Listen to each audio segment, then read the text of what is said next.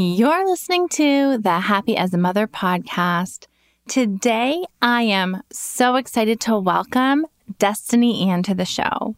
Destiny Ann made it onto my For You page on TikTok about a year ago, speaking about respectful and responsive parenting, but in a way that I have never heard it or seen it presented before. She's a certified parenting coach, an upcoming author that got a book deal from her TikTok and all the incredible content that she teaches. And Destiny Ann is here with us today to share her perspective on gentle parenting. In this episode, we talk about how culture and upbringing impact your perspective on responsive or gentle parenting. We also discuss some of the misconceptions around this approach to parenting. Things like allowing children to disrespect you or walk all over you, or that there are no boundaries in this approach to parenting. And Destiny Ann shares personal examples about how she parents her daughters in a way that is both gentle but also firm. One of my all-time favorite quotes of hers is, "I put my foot down. I just do it gently." I can't wait for you all to hear this conversation with one of my favorite TikTokers, Destiny Ann. Before jumping in, let's hear our iTunes review of the week. This review comes from Nayua 2003, and it's titled, "Great Questions." Erica is a really good interviewer. Her guests are great, but it is also her skill at asking the right questions. I think she knows her audience very well and is great at getting information out of guests that really matters to us listeners. Thank you so much for this review, and I do think I have a really good understanding of you, my audience, because in one way I am you. I am a mom of 3, and in another I hear from so many of you in DMs and comments all the time, which really helps me keep a pulse on what you're going through and what is important and what matters to you. When you leave a review or share the podcast with friends, it is the highest form of praise for creators like me. So I appreciate you taking the time. Thank you for this thoughtful review. Now let's dive into this week's episode.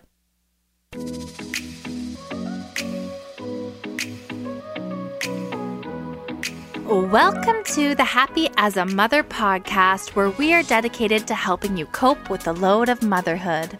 I'm your host and registered psychotherapist, Erica Djossa. Let's work together in letting go of shame and guilt, accepting where we are in our journey, and moving towards becoming the women we want to be.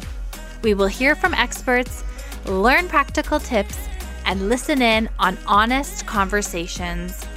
Please note that the information shared in this podcast is for educational purposes only and should not replace the advice of your healthcare provider. Okay, let's dive in. Destiny Ann, thank you so much for taking the time to join the podcast. We've been back and forth trying to make this happen. I'm so excited to have you here with us. Yes, thank you so much. It has been a journey trying to get here, so I am glad that we are finally sharing space together. Yeah, I'm so excited. I have to say, of all the TikTokers that land on my For You page, you are totally one of my favorite. Oh, so relatable. I learned so much from you, but it also feels very non-judgmental, like you're in this parenting thing with me. There's a real sort of camaraderie I feel in the way that you present the things that you share. I'm so curious, before we dive into some of that and what you teach on your TikTok, how in the world does one find themselves to have a 1.5 million TikTok audience? How does that happen? Honestly, I joke. I say this all the time that I feel like I snuck in the back door. This is not the plan at all. And I have been in the space of conscious discipline and positive parenting for a very long time, but I've just been doing it in my house. And so I was a business coach before, and that transitioned into mom business owners. And then that kind of transitioned into balance and talking about parenting. And so my daughter, my 9-year-old, she was 8 at the time. She was just like, "Mom, you should make a TikTok for your business." And I did. And one of the videos I made was about balancing productivity, how to be a mom and an entrepreneur. And it did okay. And I think maybe 2 weeks later, I did the Good Job song on TikTok, and it just like went viral, like 40,000 remakes of the song. And so I was like, oh, like you can do things with this. I've always been a content creator, just as a business owner. I'm a hairstylist. So I was like, I just got to make videos and like talk, and people actually want to listen. And I think it resonated because of everything that you said. Like, I try to make it relatable. I try not to be preachy. There are no shoulds on my channel. And I think that that's why it resonated. Also because most of the content creators in the peaceful parenting space do not look like me. So I feel like it was a breath of fresh air to a lot of people that maybe didn't have representation in the gentle parenting space. I think it's a really valid point. Honestly, I remember the day I discovered you, and this was like long before I approached you for the podcast. And I'm like scrolling, like probably like a 1 a.m. should be sleeping, as we all do, and came across, I think it might have been the video. No, it was before like your daughter, like big mad video. It was, I don't know, it was back there.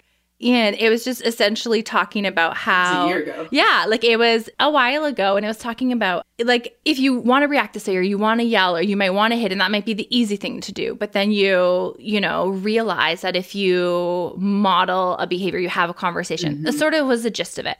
And my husband and I had been having these conversations about gentle discipline or responsive, parenting and gentle parenting. There's I feel like there's lots of sort of synonyms for this style and approach out there. And I just felt like it was in such a relatable language for him to understand where I was coming from, because in our household, and most of the listeners know, like we're in a interracial marriage, and the majority of my friend group is African and, Caribbean and West Indies. And so there's a lot of like, oh, that's a lot of like white people shit, like that's a lot of a child would never talk to their Black mother that way or whatever, a lot of that. And so I was just like, oh my gosh, this is so relatable. And it just rings so true to so much of what the current parenting world and frankly science is speaking to, right? Yeah. Yeah.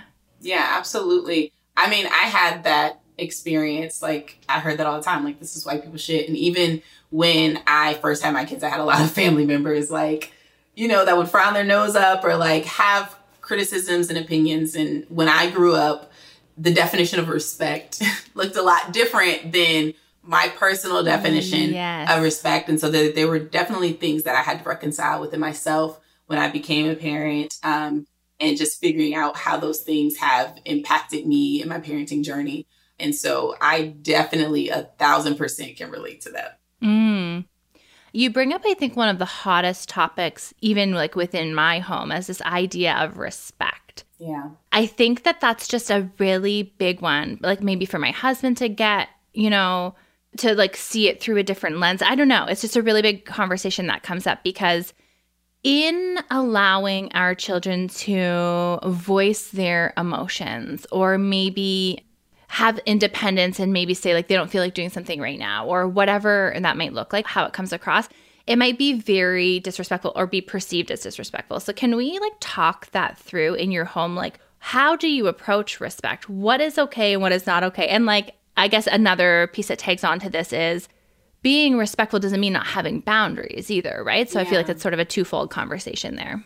Yeah, so it is twofold. The first half of that, I would say, I'm not preachy. I'm not really into shoulds. I think that what's most important is us understanding our personal values, and not necessarily our cultural values, our parents' values, but really understanding what our defaults are, what feels good to say. I always say that out loud. I value blank. And if it doesn't sound true, there's probably some iffiness there. And so for me personally, there are things that I value more than blind compliance. There are plenty of things that I value more than that, whereas some parents don't see it that way. And so it would be just such work for me to try to convince a parent who genuinely values that and sees, merit in that for whatever reason. I mean, there are plenty of parents that their environment quite literally needs their children to comply. And, we don't have time for X, Y, and Z. And so I empathize with those situations.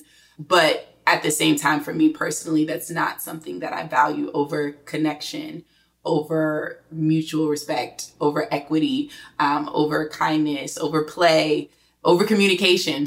And so for me, my values are not in blind compliance. The other side of that conversation is really misusing the word respect. And a lot of times respect in parenting or disrespect in parenting really just means you're inconveniencing me. You're making me uncomfortable. And I am under the notion that we're both here to stretch, grow, teach each other. And so there is a level of equity and just in our humanity. And so it's not about me being inconvenienced. It's very much collaborative. I inconvenience them sometimes. It doesn't mean that I'm disrespecting them, but we don't treat anybody else that way. Just because, my friend inconveniences me, it doesn't mean that I'm going to respond as if she's disrespected me in some huge way. And I guess it kind of makes me sad that sometimes we respond to our kids that way. When you put it like that, it really sounds like respect often is like equated with compliance or like listening right away or on the first time. Yep. Right. And when I think about respect from, let's say, another adult human being that I'm interacting with, I'm not maybe expecting them to listen on the first time. I'm not expecting them to listen on the first time I ask. I'm not, I really am like expecting that they would use kind or like respectful language in our interaction, that there would be a collaboration to like sort through a misunderstanding, that we would see each other as like, teammates trying to sort something out. And it would really be about being able to maybe have a disagreement or have a misunderstanding or be in this relationship with one another and be able to respect the value of each of our parts in that and be able to still sort through the disagreement or the misunderstanding or whatever it is. Yeah, that's exactly it. That's the collaborative piece. And it's always interesting to me to have a conversation with parents that are a little bit more punitive and then to hear what collaboration looks like for them in their adult lives. It's often either it's completely different and they treat adult humans better than they treat their kids, or there are very much similarities where they power over the people in their lives or they feel powered over. I think one time it was a video that I made with my 4-year-old where I was like giving her all these options to get her to brush her teeth. And someone was like, well, she's not going to have options like that when she's an adult. And I'm like, I can't think of many instances in my life where I don't have options. Like that's such a limited view. And I just personally want to train my children, teach my children to be adults eventually. Like they're kids and I honor their youth. And at the same time, we don't just grow adult skills by osmosis. Like we aren't emotionally intelligent. We don't have good interpersonal relationships out of nowhere. So we have to start to treat them with the same respect, honor that we treat adults with. Yeah, I was like binging all your content in preparation for this interview. Not creepy or awkward at all. And I was seeing the one where your daughter was like whining for pizza, and I think that one particularly was talking about boundaries, or some of them in around there were talking about boundaries, because there is this real, and this is something I even question myself sometimes, trying to respectful parent. And I also have a neurodivergent child, and that really complicates the situation. Yeah. Like, am I holding a boundary here? Like I am. But it's not. One of the things that you had said on your Instagram page, it may have been even just like a static feed post, was I put my foot down, but I do it gently, And yes. I think that really sums up like there are boundaries in respectful or gentle or empowered parenting. And so what do you have to say when people bring this up, which I'm sure they probably do all the time? All day, every day, there is this misconception that gentle parents don't discipline their kids and there aren't any boundaries and they can just do whatever they want to do. And I think the main reason is because oftentimes when we give our children space to have feelings, parents see that as kids are out of control. Parents don't have any control of the situation. And what they're not seeing is, well, my child is having big feelings because I didn't give them what they wanted, or because I made them get off of the coffee table. Like, or they're in the grocery store lying on the floor because I held the boundary. And what parents that aren't gentle parents are really saying, it's not that they want us to discipline our kids. I think they know we discipline our kids. I think that they want us to punish our kids after they don't like the discipline. Like, it's like, yeah, you didn't give the kid the candy in the candy store, but he needs to get up off the floor while he's crying. Like, I need you to make that stop. Right. Make the big feeling stop. Make the behavior stop. Because it's inconvenient and it's uncomfortable. And it looks like disrespect to a lot of parents to see a child flipping their lid. And I really think that that's what it is, but it's not articulated in that way. Yeah, the behavior or the feelings or the tantrum being interpreted as like disrespectful to the parent. Like your child is not behaving in public, for example, or something like that, right? It's being interpreted as disrespect or not complying or something along those lines. And I asked this question then. If my kid could genuinely do whatever they wanted to do, if they were walking all over me, why would they need to cry? Why would they have big feelings? If they always got what they wanted, they would be fine. Like, they would be super happy. No, my kids get upset all the time. They get frustrated. They get mad. They get sad. They cry because there are boundaries within their environment. Some that are just because they're smaller, and then others because they're based on my values. And sometimes it is a no. When it was 11 o'clock last night and my 4-year-old still was bouncing around like, what the heck? Right. Yeah, it's time to go to sleep. And so, yeah, we have the boundaries, but I think that it comes down to sometimes they just want us to punish. like, you need to make it stop. But the only way that you can genuinely force a child to stop a behavior is to make them small, to disempower them. That's the only way to make it stop immediately.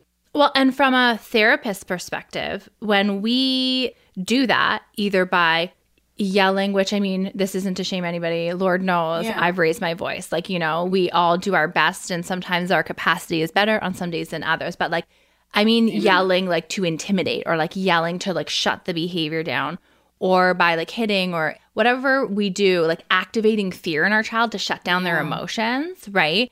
It's actually activating their anxiety or their fight or flight response. So some of the most quote unquote compliant children are often activated in their anxiety or their fight or flight. And so compliance doesn't mean changed behavior. Compliance doesn't mean they are understanding, you know, the lesson that you're trying to teach them in that moment. It just means that like you've activated their fear response and they've either shut down or quietly walked away from the situation or whatever that looks like. And really, we've missed that teachable moment or that connection moment to really teach the real lesson there.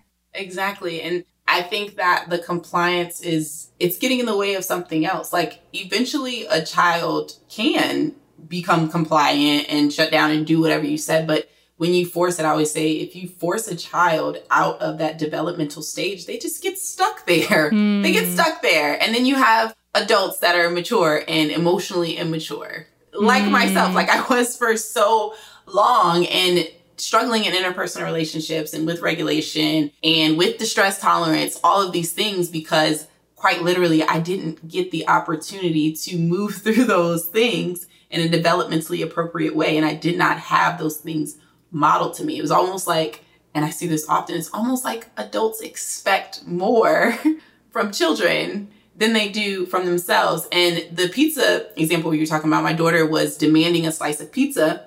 And maybe if you're not a gentle parent, you might have, you know, said, no, ask, or you need to do this. And what's ironic about that is that if I'm trying to teach you not to make a demand, but then I'm demanding something from you, I'm literally expecting you at 4 to have the capability to do something that I, at 29, do not have the capability to do. And you see that so often. You need to control your emotions, but you just yelled at the child, right? You need to sit there and be still, but you're literally on your phone, on Instagram. Like, you know, it's those kind of things where we don't realize that you're probably asking way too much of a child and probably not modeling the things that, you know, we want. I think that when children grow up in environments where behaviors are modeled, it's much easier for them to do that. And sometimes, like you said, sometimes we miss the mark, and it's about giving ourselves grace and giving our kids grace as well. You bring up a really important point about like our own family of origin and how we were raised, right? Because if we were raised in a household where anger wasn't allowed, Or maybe anger was the only emotion expressed. Like everybody comes from different environments, right? Or emotions were always shut down. All we learn to do in those moments is, well, I need to make this emotion go away. I need to shut it down. I need to avoid it. And we learn that emotions are bad, or we learn that they need to be avoided at all costs, rather than seeing them as communication from our own selves and our own bodies, right? One of the things, you had a video about anger and embracing your anger. So it sounds like this is something that you've been learning yourself so that you can model for your daughter.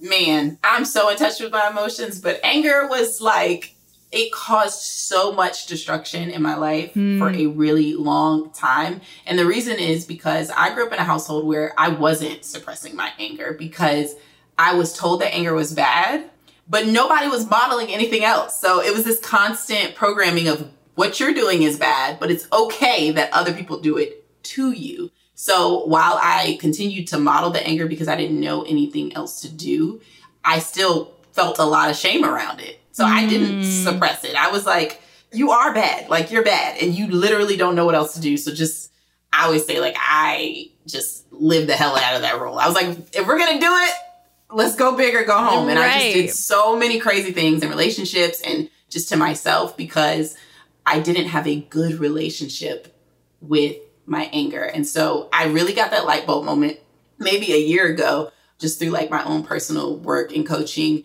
And I'm so good at holding space for my kids' emotions. But it was something about when my daughter would get angry that I felt disgust inside of me. And while I wouldn't get mad at her, I would literally just shut down. Like I had no compassion. It was almost like my child just didn't look like my child to me anymore. Like all the gentle parenting would just go out the window and I'd be like, all right, well, talk to me when you're done. Like it was that energy of like, I can't do this. And it was literally like, I can't sit with anger because I don't know what to do with it. And my body was literally like panicking. And then it's directed at me, at a small person. I don't know what to do with this. The sad part about that, though, is then she felt unsafe with her own anger. And it just got bigger and bigger and bigger. And it was to the point where I was almost like, how are we even going to get past this phase? Like all of a sudden, my 9-year-old, or my 8-year-old is throwing tantrums. Like we never had that before. And now it was like, I hate you. Stuff I would never say to my parents, to my Black parents, okay? I feel like all my friends would be like, my mom would grab the closest shoe and whip it at me. Like, that's the jokes in my circle of friends, right? Like, I would have been hit with a shoe so fast or whatever mom can grab. Was like, close. Yeah. I mean, and I've had arguments with my mom, like full-blown what the heck arguments, and I still would not say that. Like, something about I hate you, mom, is just like, that's the ultimate. But when I talk to like my white clients or like anybody that's not Black on Instagram and stuff, they're like, oh my God, my kids said they hate me. You're the worst, blah, blah, blah. And I just, because it genuinely is, it is normal. It is normal. It's just not what was culturally normal for me growing up. And so when I heard that, I panicked and I was like, oh my God, maybe this is white people shit. Maybe that's my question for you. Like, because I have these moments sometimes, right? Like where I'm allowing a behavior to be expressed to a point. I have boundaries. Respect is required. We can talk about tone in a minute. Gentle parenting doesn't always mean being fluffy and happy. So there are boundaries, but sometimes I do question, like, is this the right way? Is this the right way? Like, it's hard to know that line. So I can imagine that moment, particularly for you, being like, you would never say that to your parents, and you're hearing your daughter say this. It must have just been a moment of like, oh my gosh. Yes. But one of the tenets of empowered parenting, respectful parenting, whatever, is flexibility and acceptance and honoring. And so I always stick to my core values of freedom, communication, connection.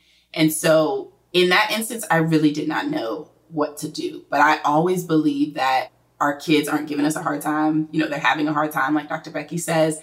And so I was like, I just need new tools. Every child is not going to be the same. Children go through things. Like my daughter has experienced a lot of trauma, a lot of grief. And so after I was able to step out of it and deal with my own process and on my own anger, I was like, my child really needs me. And if I get stuck here and I don't show up as the sturdy, safe place for her, she's going to have a bad relationship with her anger. She's going to struggle with distress tolerance and emotional regulation and all of these things. And so I took it upon myself and I was like, dude, whatever you need to do to be the strong, supportive rock, you're going to have to figure that out. And you may have to hear, I hate you, Mom, for a few months. But you're going to get some tools and some boundaries and some compassion. You're going to do whatever you have to do, some coaching, so that you can be that strong, connected, and limit-setting rock that your specific child needs. So you're right. Gentle parenting looks different for all of us, but it also looks different at different seasons in our life.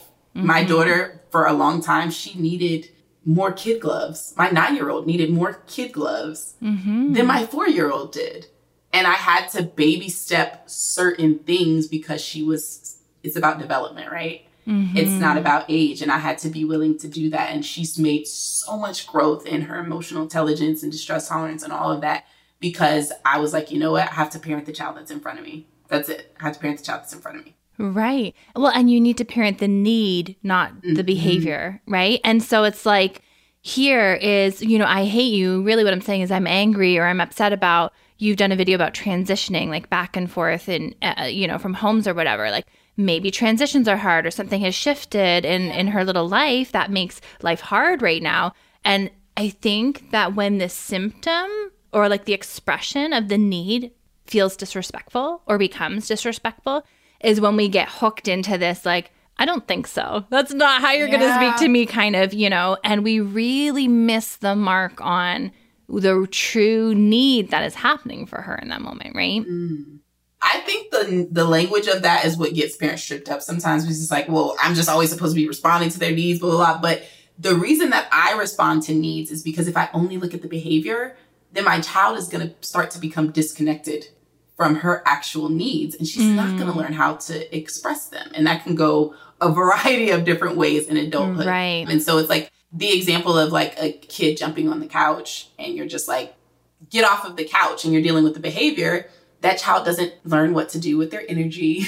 They don't learn what to do when they desire movement in their bodies. And so it really isn't about like, oh, they need, play or they need the cup or whatever. No, it really is. I want to know what you need so that I can help you feel safe in your body, safe in your thoughts, safe in your emotions.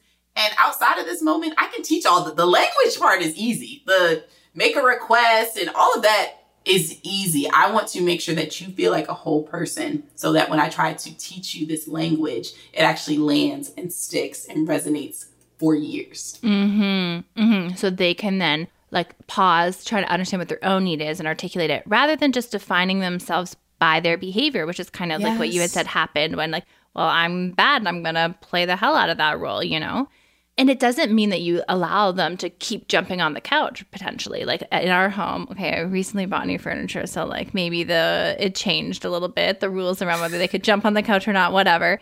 But it's like, okay, you can go jump on the couch downstairs. You have your pogo stick you can jump on. You have these like disc bouncy things. There are 3 other options for you to jump on. Mommy's couch is not one of them.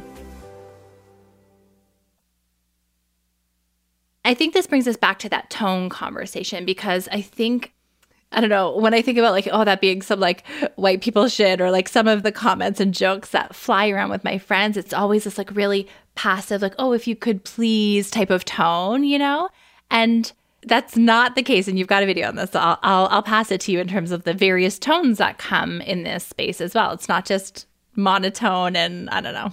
No, it's not. One of my community members that commented and was like, how am I supposed to sound like Mary Poppins when I'm Mary Popoff? And I thought that's actually so funny. Like, exactly. So I actually have a very gentle tone. Like I joke that like I don't do the Elmo voice, but I do have a very gentle tone just day by day. Like I want my kids to feel like gentleness around me. And I like call them sweet girl and I'm always kissing them and like saying I love you all the time. I'm very gentle.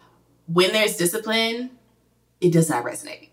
It does not resonate. And I think that because I save this tone for those moments, I don't have to yell. I don't have to hit them. Like they understand like, okay, this is a bit more of a serious moment. Like, let me listen in. So yeah, tone is going to be different depending on the situation. And that's just being intuitive and in tune with my child. There are moments when, like you talked about containment, there are moments when my daughter is like, words are getting so big that I'm like, I have to contain this. And the 9-year-old, I'm like, if I'm whispering, she's going to overpower that. And there are certain things that she doesn't need to say right now because she's not safe for herself right now. So I will like grab her face and like, I'm louder. And I'm like, Ken, I'm right here. It is safe. It is safe. You do not have to say that. Like that. If I was like, it's okay, I'm right here. No, she's going to be like, I'm big. My anger is huge and my mom is small and she can't handle my anger right now. So she does need me to be that strong ship for her sometimes.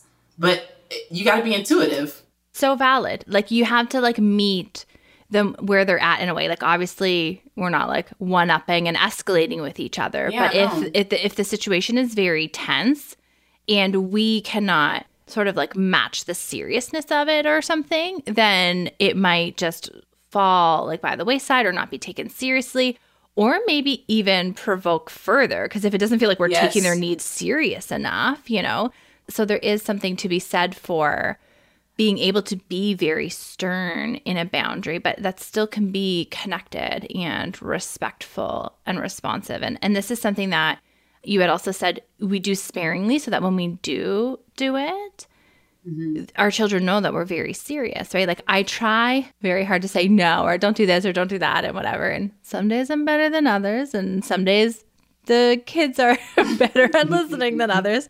But I will say, and I think that they're pretty attuned to know that like mommy is getting frustrated now and you can hear it in my voice. Like listen to my voice. I'm getting frustrated. I've asked you 10 times now and it's enough. You know, that they are like, oh, okay, shoot, like, I better get it together, you know? If I don't literally use those words, if I don't say I'm frustrated, I'm angry, if I don't, they're going to be like, well, you're showing that you have feelings and you're not saying it. So it's hilarious. Yeah, my daughter's always like, it's in your eyebrows. Your frustration is in your eyebrows. That's so funny. So my kids are a little bit younger, so they're not there yet. But as therapist kids, I can just imagine, like, it comes back to you, right? Like, they're going to be like, Mommy, do you need to go, like, take some deep breaths? They hold you accountable. They really do. Like, the other day, I was just, like, in a rush. And I was just like, come on, like, just let's go. And she was like, gentle, huh? And I was like, okay, Ken, like, you're right. Like, but it always comes back to my values. And so in a moment, connection is just one of my values. And so if it's not connecting, like I can try to be playful and sometimes it works with the 4-year-old, but if it's not connecting, I have to try a different tone. I have to try a different route. And like last night, again, I told you they were up to like 11:30 last night. And so I finally get the 10-year-old in the bed or 9-year-old in the bed. And I was just like, okay, Kennedy, I have to go. Like, that's enough. I'm out of here. We're not reading Harry Potter. And she goes, well, I guess you're just not going to pray for me either. And I was like, I am totally missing the mark. There were so many reasons that it was 11:30. First of all, it was entirely my fault. I'm sitting here editing a TikTok video. And I was like, am I really about to completely dismiss my value of connection when literally it would just take 10 minutes to read 2 pages, say a prayer because of my frustration and my just need for urgency. Go to bed right now because I'm tired and blah, blah, blah. I've been up and da-da-da. And I was like, wait, no, let me come back. So I actually appreciate that my kids are so vocal because it snaps me right back. I'm so glad my kids are not scared of me. Like, my parents would never say that, but I'm so glad that they're not scared of me because they check me. I don't know if you saw the video I just made where it was like, you should ask your kids like for feedback. Like, what's your experience of me? I didn't see that one. That has been so helpful. I need to know when I'm messing up. Like, tell me I'm shitty. So. Right. What's your experience of me? That's really interesting. So like, there's been, I don't know, a few times when obviously we all like raise our voice or have hard days, stressful days. And one of my sons in particular will be like, you were really mean. Like, that was mean. And I'm like, oh, buddy, I'm sorry. Not to mention he was acting like a freaking little a-hole, but we won't address that. But I was mean. Yes. Why yeah. would we? But like, but like his experience of me in that moment was like, your face looked really mean and you were really, he's like telling me about like his experience. And I'm like, you know what, buddy, you're right. Like I was really frustrated because of the situation and I got really mad. And I'm sorry for that. Like, and we were able to like repair and work it through. And that is so important because we are human. And this is one of the reasons that I think I connect with the work that you do so much is there is no judgment. There is no real prescriptive piece to it. It's like we're human. We're out here trying our best and we will get it wrong, but we try to be flexible. We try to return to our values and get it right. And so when we repair and we have that conversation, then he knows like, I am sorry. I take his perception and experience of that situation seriously. And I don't want that to happen again. Like I don't want to get mad or have him feel like I'm really mean or whatever again. And so that flexibility to repair and to observe ourselves and think of ourselves and not be just really tethered to or rigid in our roles and what respect looks like and in some of these things. And I think what you kind of pointed out right there is like repair is so important. And a lot of times parents think that repair is just saying sorry. And so sometimes if they genuinely don't feel like they did anything or if they really didn't do anything, they're like, why would I say sorry? And I don't personally apologize if I didn't do anything. Mm-hmm. However, repair can still happen without the words, I'm sorry. And so I'll give you an example. Last night, my daughter rushed in the room and she was like, Mom, I want to show you something. And I was coloring with the 4-year-old. And I was like, give me a second, I'm coloring. And so the 9-year-old rushed out of the room and was like, you don't love me. Just all of that, right? And so I still held the boundary. This is special time with your sister. You understood that. You knew that. And so we finished the picture. And then I went and found my daughter. I'm not going to say, I'm not into like, I'm sorry your feelings are hurt. Like, I feel like that's not ownership. And I wasn't going to say, I'm sorry, I was coloring with your sister. She didn't need an apology. She just needed to be seen in that moment. And so I didn't go through all of the, of course I love you, I just, tell me how you're feeling. And she was like, I feel like you care about your sister. And I'm like, that must be so difficult. What do you need? What do you need right now? Do you need some love? Do you need some attention? Sometimes I'm with your sister. Right now I'm with you. What do you need right now? Because I want to show up for you. I didn't have to say sorry. There was a clear, like you said, there was a clear need. And I think that sometimes repairing the moment isn't about the words, I'm sorry. It's not about an apology. Sometimes it really is about empathy, allowing our kids the space to feel their feelings and then showing up with presence and support in whatever the way that they need in the moment. By me doing that, she understood my mom does care about me. My mom does want to give me attention. She is available for my emotions. And showing her that was a lot more powerful than me just saying, I'm sorry that I was coloring with your sister. Right. Like when you say you're sorry, you're like taking that responsibility onto you when like you had clearly maybe set out this time with your 4-year-old or whatever. So it wasn't so much about something that you had done. It was just she needed you in that same moment and you're one person, right? So I'm one person. Yeah, you're one person. It's just me here. I'm outnumbered. But yeah, I'm not going to apologize for a boundary. That's confusing. That's confusing. I don't apologize for boundaries. I understand, support you through the discomfort of the boundary, but the boundary is the boundary. And boundaries keep us all safe. And I remind her, like, when it's me and your special time, it's important that we all honor that. Right. I protect that time too. I wouldn't apologize for that. Right. Exactly. And she understands that. Maybe one last thing before we wrap up here that comes in from my community and questions a lot is like, as a single mother, I don't get time for myself, or like I'm so burnt out, or I'm so, like maybe more easily triggered because it's all on me, which I mean, I can really respect. I've seen you do some videos about how you find some moments for yourself. What might be a few things for single moms or single solo parents out there who are trying to implement this into their lives? I mean, I know that there's a lot of language around, setting boundaries and having fun, yada, yada. But I personally think that the first step for me before changing anything was finding ways to make peace with my situation, finding ways to make peace with the fact that I don't have support, peace with the fact that my schedule is crazy, that I'm outnumbered. And for me, that was things like therapy. That was things like journaling. That was things like taking care of my body. Just being able to fully be okay with what is going on right now before I make any external changes. And that in itself was such a major shift in my presence and the way that I showed up and the way that I perceived possibilities. And so because I was in a better space, my actions were in alignment with the new beliefs that I was creating. The whole time that I was like, this is a death sentence, this is the worst thing ever, that's what I was acting on. And so I hear people that are like, I can't find support, there's nobody, like I don't have anybody. I'm like, we have to deal with that belief before I can even give you resources, because whatever resource I give you, you're probably going to sabotage it or you're going to throw it out the window because of that negative belief. And so for me, it was starting there. And then I was like, I felt good. I'm like, yeah, sure. I can, talk to the mom in the pickup line, or yeah, I can get on meetups and we can go do things together so that I can meet other families, so that I can get support. And I think that it transitioned how much money I made so that I was able to pay for things that are more convenient, not have to cook every night or be able to pay for a nanny. And I don't mean to sound like woo-woo, like it's much more than manifesting it. Quite literally, I felt better, so I was able to do more. So I think that that's where I would start. That growth mindset, right? Yep. And like when you deal with some of these core beliefs, then you can believe different things for yourself, bigger things for yourself. This is sort of like a sidestep. And in terms of building this business, my husband and I joked the first year, all I did was he was my therapist pretty much in all my like limiting beliefs I was bumping up against, because it was like, who are you? Who does this?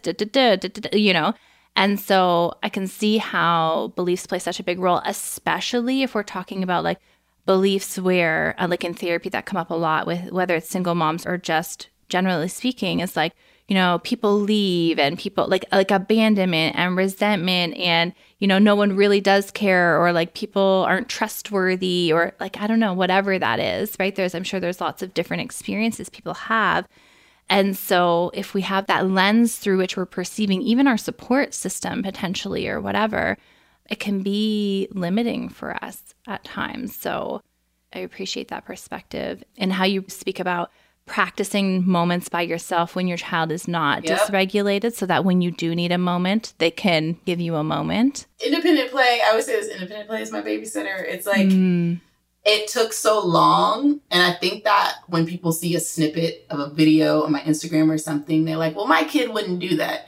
And I'm like, yeah, 2 years ago when we started doing this, I promise my 4-year-old wouldn't sit and play by herself for 45 minutes. But I really was like very intentional about, okay, we're going to set a timer for a minute. And I'm going to go and I'm going to be gone right outside here. And then I'm going to come back. And I, over time, expanded that. And it's a part of the culture of our home. I mean, I told you one of my values, number one, honestly, is freedom. And so we're all allowed to take space breaks. 4-year-old, you want to go in your room and lock the door? I mean, I can unlock it. But if that's what you need to do to signal that you need space, go ahead. Your sister's got her door locked. She doesn't want to play right now. Like, it's so important in my home, and it's in the culture of our home. I know, again, it comes down to values. We don't typically eat together. We're always in each other's spaces. By 6 o'clock, yes, please, fine. Go talk to people that are your age, or like go do whatever you want to do. Take your space break. And so we practice that, so that way it's not like when I'm really like triggered or it's hitting the fan, it's not an emergency in that sense. I really can step away because I practice it when we're not triggered. And they know the boundary. Like the boundary has been set. It's been practiced. It's been established. It's like when my little, and like he's the youngest, he's 3 years old. And so he's like maybe not so little anymore, but he's the youngest of 3 boys.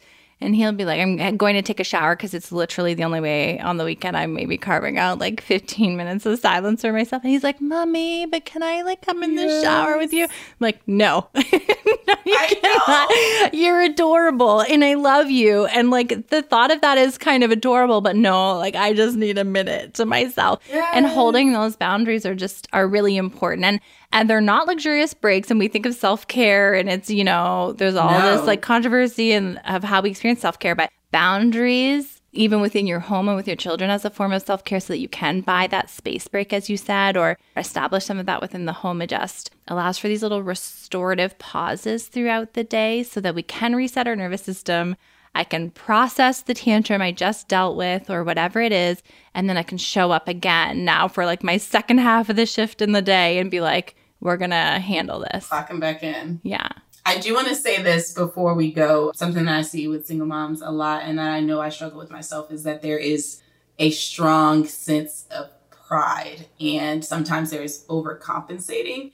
And so a lot of times it's not even necessarily a lack of capability, but more so just a lack of capacity and willingness to lean into certain things. I know specifically for me, I homeschooled since she was in kindergarten. And I had so much pride around this. And then I finally got to the point where I was like, I need a boundary around this. Like, I need help. And it took so much inside of me to admit, like, this is getting in the way of me being a mom because I don't have any time to myself. And so she just recently went to school in January. But there is that belief in that narrative that we have to do it all, be super mom. And like, nobody's going to teach my kid better than me. Like, I'm not a teacher, but I just have this in my head. And I think that sometimes we have to acknowledge that we don't have to do everything. And sometimes there is somebody that's actually better for the job. Like, we don't have to be amazing at everything just to be their mom. And it's so healthy for them to have other mentors and attachment figures in their life that bring them different perspectives. And that is all very healthy for their development as well. And I can see that when I work with like moms who maybe dad has left or isn't in the picture, and even a really good friend of mine I'm thinking of, where it's like, I have to be mom and dad. Like, I have to show up in both of these ways. And so like, I can imagine that added sense of pressure for her because she's not splitting that role. She's not falling back on anyone. Like, she felt all that on her to be everything. Like, I'm mom and dad. I'm having this talk and I'm having this talk. Like, I'm doing it all. So I can see the pressure to be perfect, or like the weight. I can imagine the weight that must feel like, you know, but that none of us are perfect. And they're within our communities and the support systems we establish around us, there are really well-suited people to support in those roles with us. And, you know, we're only one person. We're only one person. We're only one person. And if you're outnumbered, you definitely need to give yourself some grace. Right. Yeah. Thank you so much for your time today. Where can people find you? Run to TikTok and where can they take in all your content? Yes, it's destiny.ann. So DESTINI.ann on TikTok and on Instagram. And that's my website as well. And do you have any course offerings or things coming up that you want to tell people about if they want to learn more from you? Absolutely. So I have a ton of resources on my website, DestinyAnn.com. I do have a coaching program as well that I have a waitlist for, but my book is on pre-order right now. It's called Very Intentional Parenting. And so you can see that link in my bio as well. Oh my goodness. I'm going to have to get a copy, and maybe when you're doing press for the book, we'll see about having you back. But thank you. Thank you so much for your time. Thank you so much as well. Oh my goodness, wasn't that such a fun and informative conversation with Destiny Ann? If you don't already follow her on TikTok or Instagram, I encourage you to take in her content. One of the things I find in the gentle, respectful, responsive parenting space is that sometimes when consuming the content, it can feel prescriptive, or parents share that they had to unfollow parenting accounts because it just makes them feel like they're doing things incorrectly or wrong. It makes them feel insecure about the way that they're parenting. And Destiny Ann's content is not like that at all. It is so real and relatable, but also teaches you new things and gives you scripts and examples of how to implement them in real life. I am such a fan of her work and what she's doing, and you can take in parenting advice while also feeling like you're doing a good job on this crazy parenthood ride. If you feel like your family of origin or your culture has really impacted your ability to regulate your emotions, or your ability to tolerate and sit with your emotions and understand them, and you're having a hard time modeling that for your children, or maybe even sitting with their big feelings and emotions, I encourage you to book in a free 15-minute consult with one of the therapists from our wellness center. This is a really common thing that comes up as we enter into parenthood, is that we live sort of one foot in our childhood and our past, remembering how we were parented, while also trying to parent in the current and for the future for our children. And there is a lot that comes up during this time. It's a really frequent time, actually, that people enter therapy as they're trying to reconcile their upbringing with how we're also now trying to parent our own children. Our mom therapists are niched down and specialized in doing this work. So head to happyasamother.co/wellness to learn more and book your free 15-minute consult. I'll see you right back here next week, same time, same place, where Kate Mangino will be joining the show to help us unpack gendered norms and how they contribute to the invisible load that we carry. This is an amazing conversation. You do not want to miss out. I'll see you back here next week. I can't even begin to tell you how happy and honored I am that you choose to spend your time here with me each week. If you're looking for the resources and things that were discussed in today's show, you can find them in the show notes, which is linked in the episode description. Or you can head directly to happyasamother.co/podcast and find all of the show notes there. If you're looking for support and connection with other moms, you can head over to facebook.com/groups/happyasamother and join our Facebook community. This community is filled with women just like you and I who want to support and uplift one another through our postpartum journey. And until next episode, Mama, I want you to know, keep showing up. You're doing a great job.